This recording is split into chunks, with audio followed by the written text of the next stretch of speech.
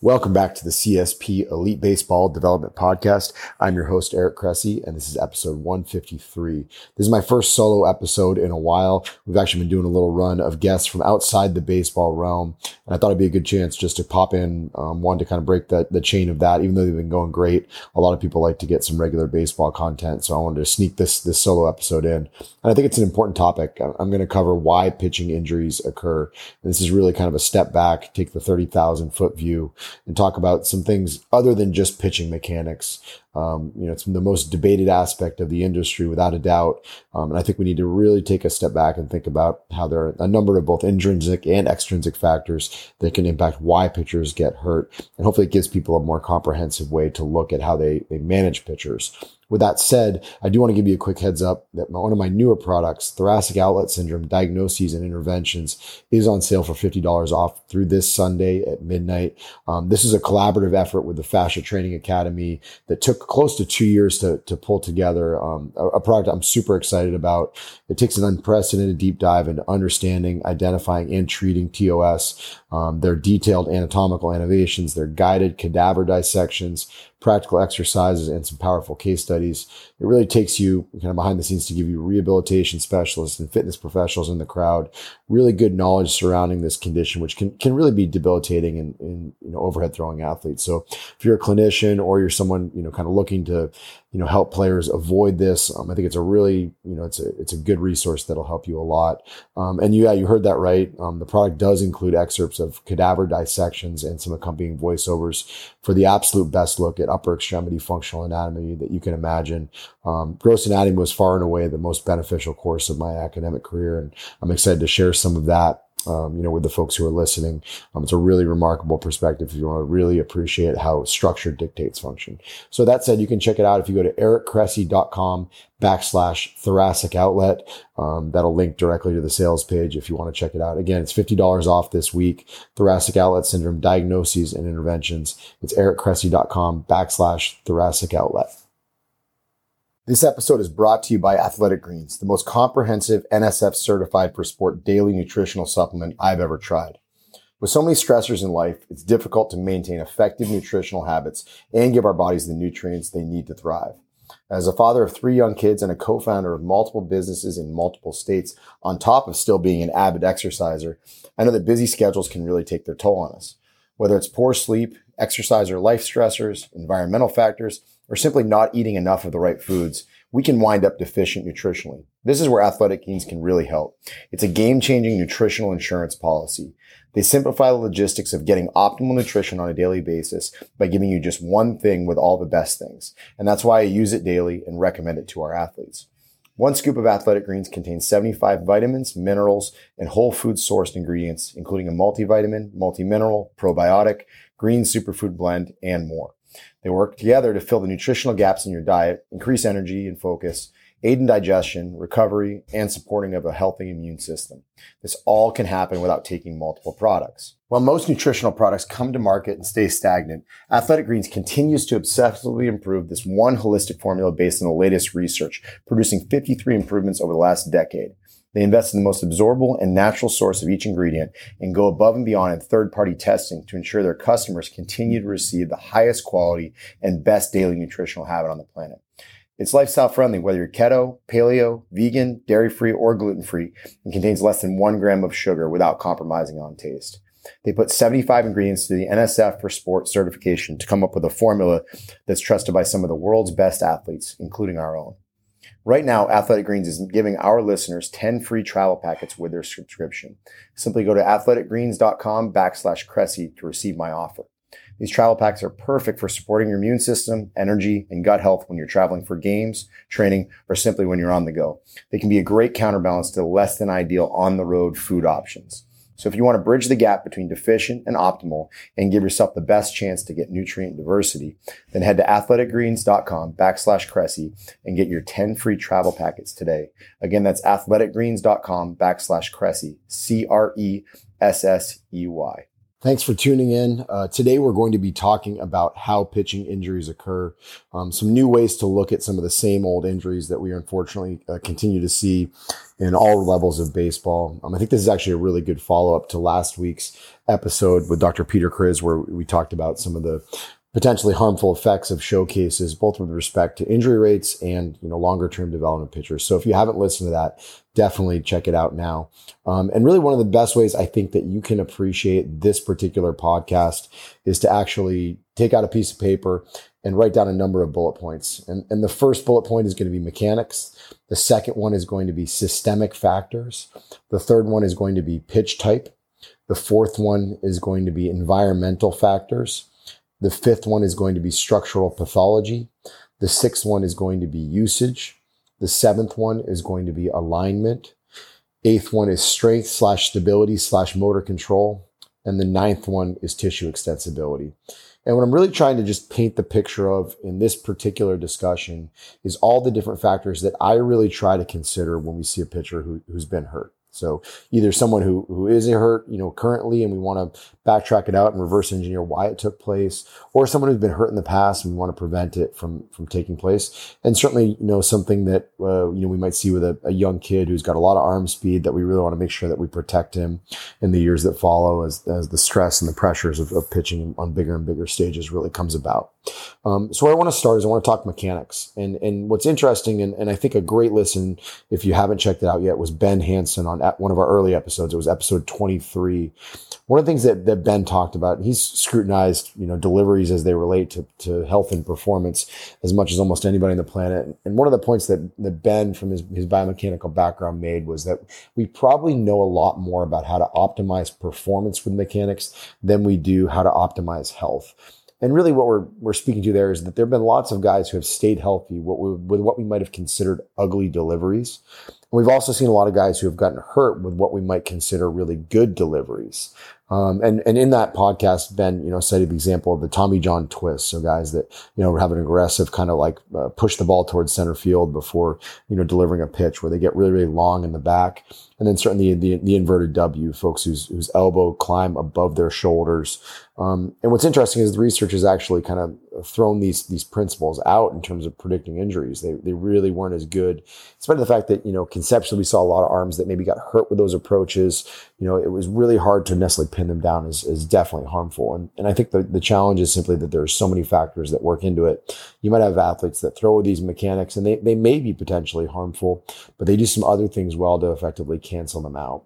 And, I think what also confounds this challenge is that we are getting to the point in baseball where we're getting to velocity thresholds that make players susceptible regardless of their delivery. That was another thing we talked about on last week's podcast is, depending on the study you're looking at, injury risk seems to go up about 15 to 20% with every 1 mile per hour velocity increase that we see. So that's just with respect to UCL injuries. That doesn't even take into account what we're seeing with shoulders, the increased incidence of thoracic outlet syndrome, all these different things that are creeping up as velocities go up. So it's really hard to say that any one thing is going to magically keep pitchers healthy.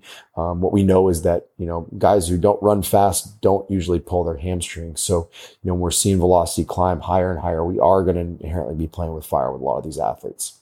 Building on this mechanical discussion, we have to be really careful about just overhauling mechanics.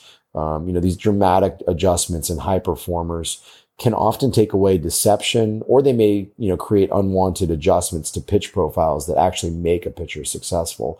So when you're playing with mechanics, to try to optimize health, there may be opportunities for you to accidentally make an athlete substantially worse. So, these are really, really big questions you have to ask. And I think if you ask 100 different people, there are very different opinions on what good mechanics really are, what the key checkpoints in the delivery have to be. Certainly if we see a guy whose arm is inverted at front foot strike, it's going to be really hard to throw a breaking ball downhill. And we need to look at, what factors, whether it's, looking at the hip load early in the delivery or actually changing the way they take the ball out of the glove. Something like that can potentially impact that downstream ability to be effective. But, for me, I generally try to think upstream more often. And for me, mechanics are always going to be secondary to a number of other factors, many of which I'm going to discuss now, things along the physical preparation side of things. a lot of times we try to take mechanical solutions, to what may be physical limitations, that what may be chronic fatigue states, all those different things. So, the first lesson in this podcast is that while mechanics may in fact contribute to injury, and the connection is less understood than we might have realized, might have thought we realized previously, it's probably not the first place you should go as you start to kind of attack this collection of thoughts that we outlined in that bullet pointed list at the start. So where do we start? I personally like to go to systemic factors first. We always want to think upstream. So what are some things that we look at? Well, on higher level athletes, we can look at comprehensive blood work. If you look at things like vitamin D status or, magnesium numbers, these are things that can have implications. Magnesium in terms of, kind of like how quickly athletes fatigue and how they recover between sessions can certainly impact sleep quality. We know that some people who supplement it with that can improve dramatically on the sleep side of things. And then vitamin D, there's some really compelling research looking back to the NFL Combine a long time ago that, athletes that showed up with vitamin D deficiencies and insufficiencies were more likely to deal with soft tissue injuries in the years that followed. So we need to be really mindful of taking care of that. I think we have, systemic factors like congenital laxity. Athletes who are more loose jointed are going to be more likely to have ligamentous injuries. Maybe they're less likely to have, muscle and tendon injuries, but they are going to be more susceptible on the ligamentous side of things.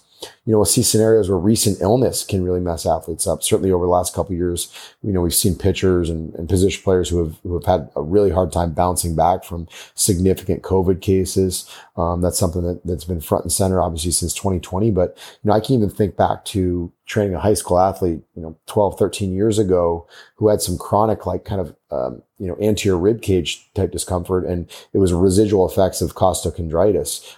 He'd had, basically kind of a previous illness that had led to some, kind of consistent, challenges. I believe it was a mono case that actually predisposed it to him. And, he did a short course of NSAIDs and was great, but you just have to be mindful of how much a recent illness can throw an athlete into a tough position that might actually, have them hang on a ligament a little bit more than they otherwise would.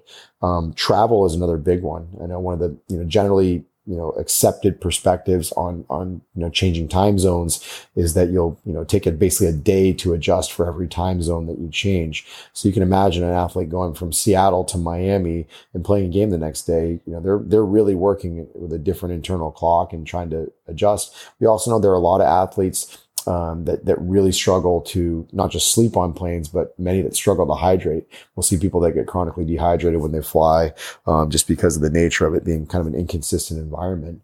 And really sleep is something that we can't overlook. Teenagers in the research that sleeps less than 6 hours a night have a 1.7 times greater injury risk than those who sleep more than 8 hours a night. That was a landmark study that, I think has been something that's been cited a ton in our industries and really needs to be, kind of a good reminder to a lot of our athletes. But, at the end of the day, accumulated fatigue, whether it's from travel, whether it's from recent illness, whether it's from, basically just having a poor night of sleep or extra stress in your life, all these things really add up and can lead athletes to be a little bit more vulnerable to injuries. And not only that, I think that's something that's going to be very front and center. And we're already starting to see it, with the addition at pitch clock at multiple levels is there is an adjustment where, we might see a very different athlete in the fifth inning than we do in the first as the fatigue kicks in and they just have shorter bouts to really bounce back. So if you're trying to prepare for the pitch clock, after the season has already started, that's generally a sign that you didn't prepare for it early enough. And so it's kind of like changing the tires on a car that's still moving. Other systemic factors, hydration is a really, really big one. One of the biggest causes of daytime fatigue and headaches and things like that. So you definitely have to stay on top of hydration, particularly in hot climates where, sweat losses are really, really significant. And I think it's especially important to remind young athletes that earlier games in the day, most athletes do show up too dehydrated. When you play a 1 o'clock game and you're a teenager that sleeps till 10 a.m., it's really hard to hydrate sufficiently. So you have to be really prepared in that regard. I don't think we can ever overlook the impact of various medications. Like I've spoken in the past on this podcast about having seen some athletes who went on Accutane prescriptions and for acne issues and wound up having a collection of kind of musculoskeletal challenges as they they tried to participate in baseball. But I think even at different levels, we see Medrol dose packs given out a lot in professional baseball. And we do know there's some potential harmful effects in the context of bone. So, if you're on a Medrol dose pack, are you more susceptible to stress fractures and things like that? Those are things that, certainly have been discussed in the literature and, should be in the back of our mind anytime we're talking about athletes that are getting hurt. And then last but not least, I know we have a lot of softball players that do listen to these podcasts and their coaches and their parents. And we know that the menstrual cycle can absolutely impact things. We know there are estrogen receptors on the ACL that make athletes a little bit more susceptible to tears at certain points during the menstrual cycle. So I think that's something that we need to consider when we talk about softball pitching injuries and all that, is there probably are going to be a few days a month when our athletes may be more exposed to having challenges like that. So we really have to think systemically. Before we start thinking about an athlete, let's talk about the healthy person that just happens to be stepping onto a baseball or a softball field, so that we can put them in the best position possible from a sleep quality, from a blood work, from a hydration, food intake, all those different things are going to be really, really impactful for keeping them healthy downstream before you even get to any of the other stuff. We interrupt this episode with a quick reminder that this podcast is brought to you by Athletic Greens. It's an NSF certified all-in-one superfood supplement with 75 whole food sourced ingredients designed to support your body's nutritional needs. I use this product daily, and a ton of our athletes do as well. Head to athleticgreens.com/Cressy and claim my special offer today for 10 free travel packs with your first purchase. I'd encourage you to give it a shot too, especially because of this great offer and because it gives you peace of mind knowing that you're covering all your nutritional bases. Again, that's athleticgreens.com/Cressy, CRESSEY, to get that special offer. For our third factor, pitch type is a really important discussion that I think the industry is still somewhat divided on. And being transparent, I am too. I think it depends a lot on the age and caliber of athlete we're talking about. There is some research to show that changeups do seem to be easier on the arm, and that some other stuff that shows that sliders may be tougher on the arm, particularly in younger players. I would argue that any new pitch is likely going to be harder on the arm because it's going to require adjusting to new stress. Like I've seen athletes who have added curveballs after throwing sliders their entire career, and all of a sudden it's a new level of soreness that they just have to adjust to. So I think a lack of familiarity is an inherent stressor that we have to be mindful of. It's also really hard to reevaluate or to evaluate the stress of a pitch if it's not being thrown correctly. So, there is some evidence, and we did a previous episode. So definitely check out the Kids and Curveballs episode, which was with Christian Wonders, one of our early episodes where we talked about it. It's really hard to evaluate the stress of a pitch if they're not throwing it correctly. When kids are learning how to throw curveballs, we usually see just a lot of ugly sliders that are accidental, that back up. And we need to be mindful that, these are considerations. So I don't know that there's one pitch that terrifies me more than another. Do I get a little nervous when guys throw 70% sliders? Yes, absolutely. But I think at that level, they've probably learned to adapt to that stressor. Should we see high school kids throwing, 80% curveballs? No, that's probably a big concern. And I don't think anybody in the industry would be divided on that. But we do need to be mindful of any new pitch to a pitcher is probably going to be a stressor. So when you're learning that pitch, you probably need to gradually onboard to it just a little bit quicker. I do think we're seeing kind of this trend of teaching everybody a sweeping slider in baseball. And there's certainly some guys who have developed some really nasty pitches. I do worry sometimes that guys are throwing them too aggressively, too quickly, instead of just kind of letting it happen over the course of time. We do have more resources with our pitch tracking technology and also Edgertronic cameras, things like that to learn it quickly. But at the end of the day, you only have so much in terms of bullets in the chamber that you can use while you're trying to learn it. So I do think we need to take a little bit more of a longer term perspective on some of the pitch design stuff that's taking place. Environmental factors is a fourth one that I think is really important. Heat and humidity absolutely impact what pitchers are dealing with. I think, we saw that become a bigger issue as the sticky stuff crackdown happened across baseball, and pitchers didn't feel like they could get a grip in humid environments. But certainly we see athletes, in the heat who also just deal with dehydration and altered performance. Certainly, pitching in Colorado, the altitude is something that a lot of pitchers have struggled to bounce back from, and obviously changes the characteristics of their pitches themselves. I think mound quality is another one that is highly variable, particularly at the youth ranks. So we do see pitchers whose deliveries may be altered dramatically if they're on a really steep or a really cruddy mound. If the mound is too soft, or, the pitcher that they're pitching again digs a big hole. These are all things that can really leave them in, kind of a transient state of exposure to injury. And then certainly, the type of baseball, seam height impacts a lot of things. You see balls that are rubbed up differently, and pitchers absolutely notice this stuff. And, so this has been a big point of discussion in Major League Baseball over the last couple of years. And the jury's still out on whether it really does impact pitching injuries. But I think most of the more established pitchers in the game will say that, they do want a consistent baseball. Otherwise, it is going to be in some way predisposing athletes to having some kind of injury risk. Number 5 is something that I don't think we can overlook, and it's structural pathology. And I'll give you the best example is we have a number of really high level pitchers, really pretty much everyone that's going to be drafted in the top 3 to 5 rounds. They all have partial UCL injuries. It's incredibly common. Most of these pitchers are throwing so hard, so young. As we discussed on last week's podcast regarding showcases, they're throwing so hard, so young that they are getting these kind of tiny injuries on their UCL that calcify over.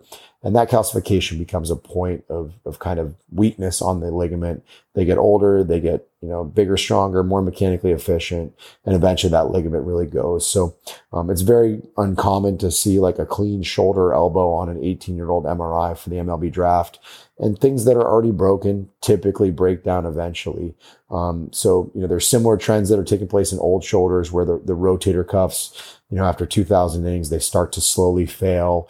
They may adaptively kind of come up with a little bit of a stiffer capsule to give them some more passive stability at the shoulder. But the point is just that most pitchers are already broken to some degree. And it's just a matter of how much that progression takes place. In the presence of a good arm care program, the right kind of treatments, pitchers can have long and durable careers, but they often wind up in tricky spots if they're too broken, too young.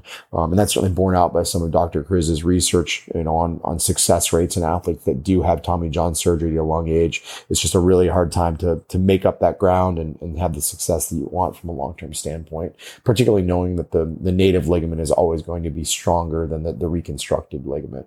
For our 6th point, usage is a discussion point that we absolutely need to consider. If you look at all the research on, basically throwing injuries, really there are 2 things that always stand out as very, very accurate predictors of injury. One is fastball velocity. The harder you throw, the more likely you are to get hurt. And then the second one is really overuse. And overuse can be a lot of different things. It can be an acute bout of overuse where you're throwing too many pitches in one outing, too many pitches in one inning. It could be just a quick ramp up. We know, people are more likely to have lat injuries with really quick bumps in workload where, they try to take somebody from being a reliever and make them a starter overnight. So we have to be mindful of how we progress athletes. And then there's certainly athletes that just kind of pitch too much competitively throughout the year, right? There are certainly guys that make, year-round throwing programs work because they kind of idle it and play catch for a period. But the idea of being competitive all year round is kind of selling out for the dream, but not taking into account just how much downside there really is to pushing it so hard year round. So usage is a really important discussion, and it needs to be considered very differently at every level. There's not a job in the baseball realm that's probably much harder than being a major league bullpen arm that's, doing consistent high leverage outings. You're always throwing the game on the line. You might have to throw back-to-back days and really learn how to bounce back and manage your bullets with pregame throwing and working on things versus just actually competing. So there's a lot of different points that have to be considered. There's some great research from Olson that came out all the way back, I believe, in 2006. And then more recently, Dr. Peter Kriz from last week with his research that's been published over 2 studies in the American Journal of Sports Medicine relating to showcase appearances, and which is kind of a derivative overuse. They generally happen at the worst times of year, and force athletes to kind of bump outside of their acute chronic model that they're prepared for. So something we need to be really mindful of. I think the PitchSmart guidelines are outstanding. They just need to be adhered to. So if you haven't gone to pitchsmart.org, definitely a good place to start in terms of understanding what the appropriate usage is by age group and by how long they've had off between outings. And then our last 3 points really discuss a lot more on the lines of physical preparation. I think we always start with alignment. If you have a car that's out of alignment and you go out and you drive 100 miles, you're probably going to wear your tires a little funny. You're probably going to need to get some maintenance done on the car. So we always try to start our stuff with athletes by kind of getting them a little bit more to a neutral alignment. And by no stretch of the imagination by saying that baseball players should be symmetrical, but I do think there's a level of asymmetry that becomes excessive.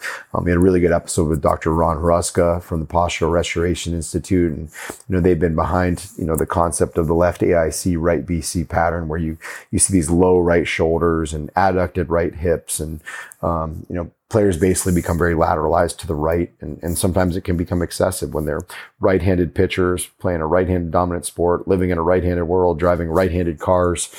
These are really important considerations, and sometimes we just need to get folks a little bit back to neutral with some 90-90 hip shifts and, different kinds of reaching exercises that we do in our warm up, just to give them a little element of neutrality before we go and start to challenge other things.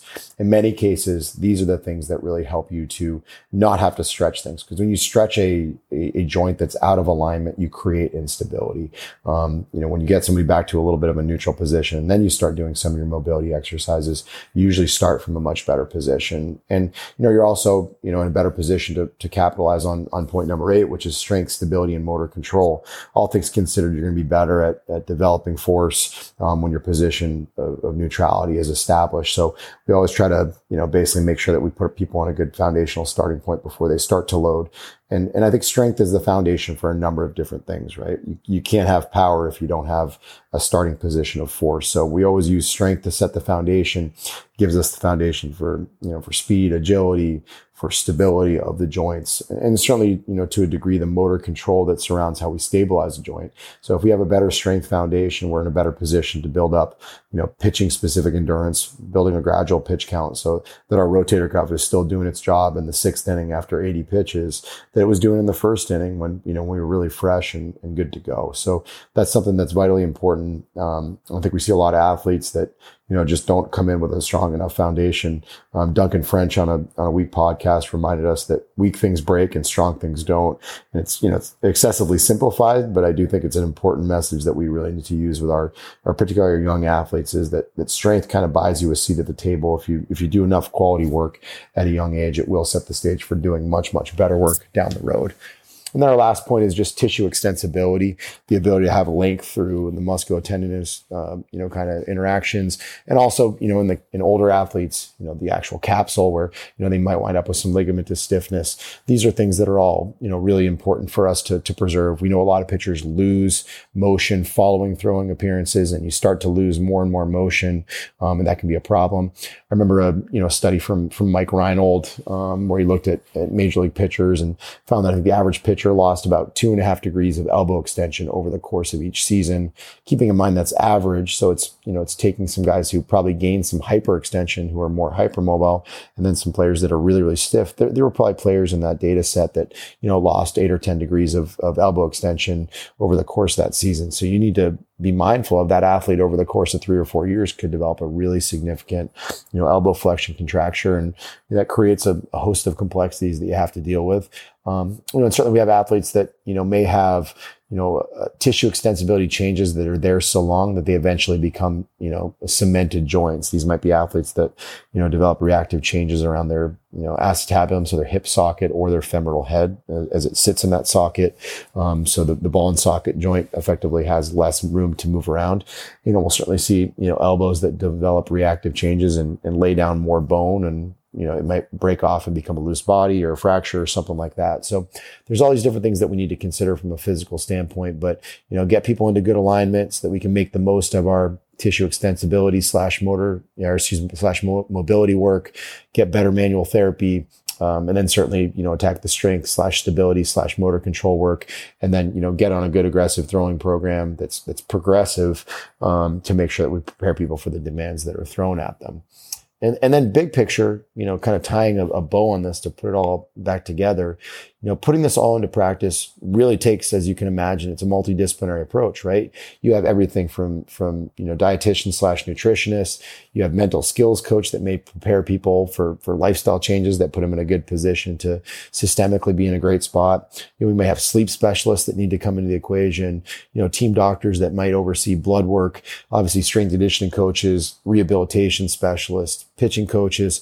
All these different people have to contribute in some way to make sure that, an athlete's put in the best position possible. It's not just as simple as saying on Twitter as loud as you can that an athlete has terrible mechanics and that's why he got hurt. Usually there's a lot more, kind of detail that goes with it. There has to be a willingness to individualize and be thorough. You can't give the same program to everybody. You want to get away from the realm of one program on the dry erase board that's followed by, 25 athletes that are all very different.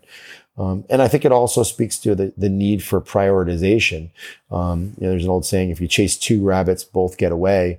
Some athletes are going to need more of one thing than the other. Like we have athletes that are very strong who do very little lifting in season just because they've built such a strong foundation. But those are the athletes that have to work really hard on tissue extensibility and alignment just to make sure that, all that horsepower is being directed in the right way. We have other athletes that need to lift much, much more because they're loosey-goosey and, they'll kind of, feel almost excessively hypermobile if we don't give them that point of stability. So those are really important. I always come back to underneath this multidisciplinary approach, there's got to be collaboration where everyone agrees what the big rocks are. And it's really hard to get everybody to agree on mechanics in most cases. So that's something that is, once again, not the first place I would go with most people. I'm more likely to look at movement proficiencies and systemic causes and, where fatigue plays into things and then work downstream from that. And then another thing that gets overlooked, I think a lot of this stuff is athlete buy-in. The athletes have to do the work. Programs only work when athletes do. So you could have the best plan on all of these 9 factors. And if they don't, necessarily, follow through with the program, then none of it really matters. You've just done a lot of thinking and writing and, there isn't going to be a good downstream effect. So, to kind of like wrap this up with one last key point though, I would say that the higher the level of the athlete, the less you need to change.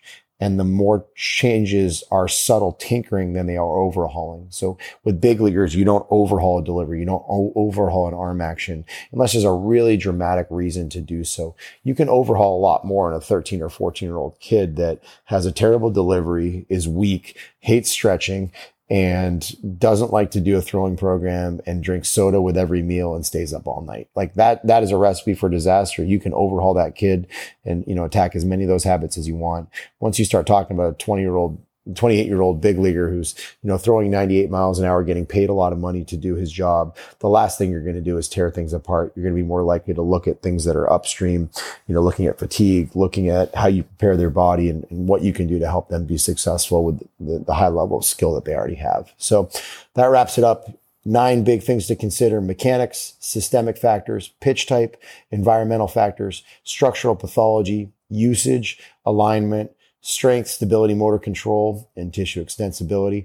I hope you enjoyed this and found it beneficial. A friendly reminder that, again, our thoracic outlet course, diagnosis and interventions, is on sale this week. Just head to erickressy.com/thoracic outlet and you can get $50 off on that purchase this week. Thanks for joining.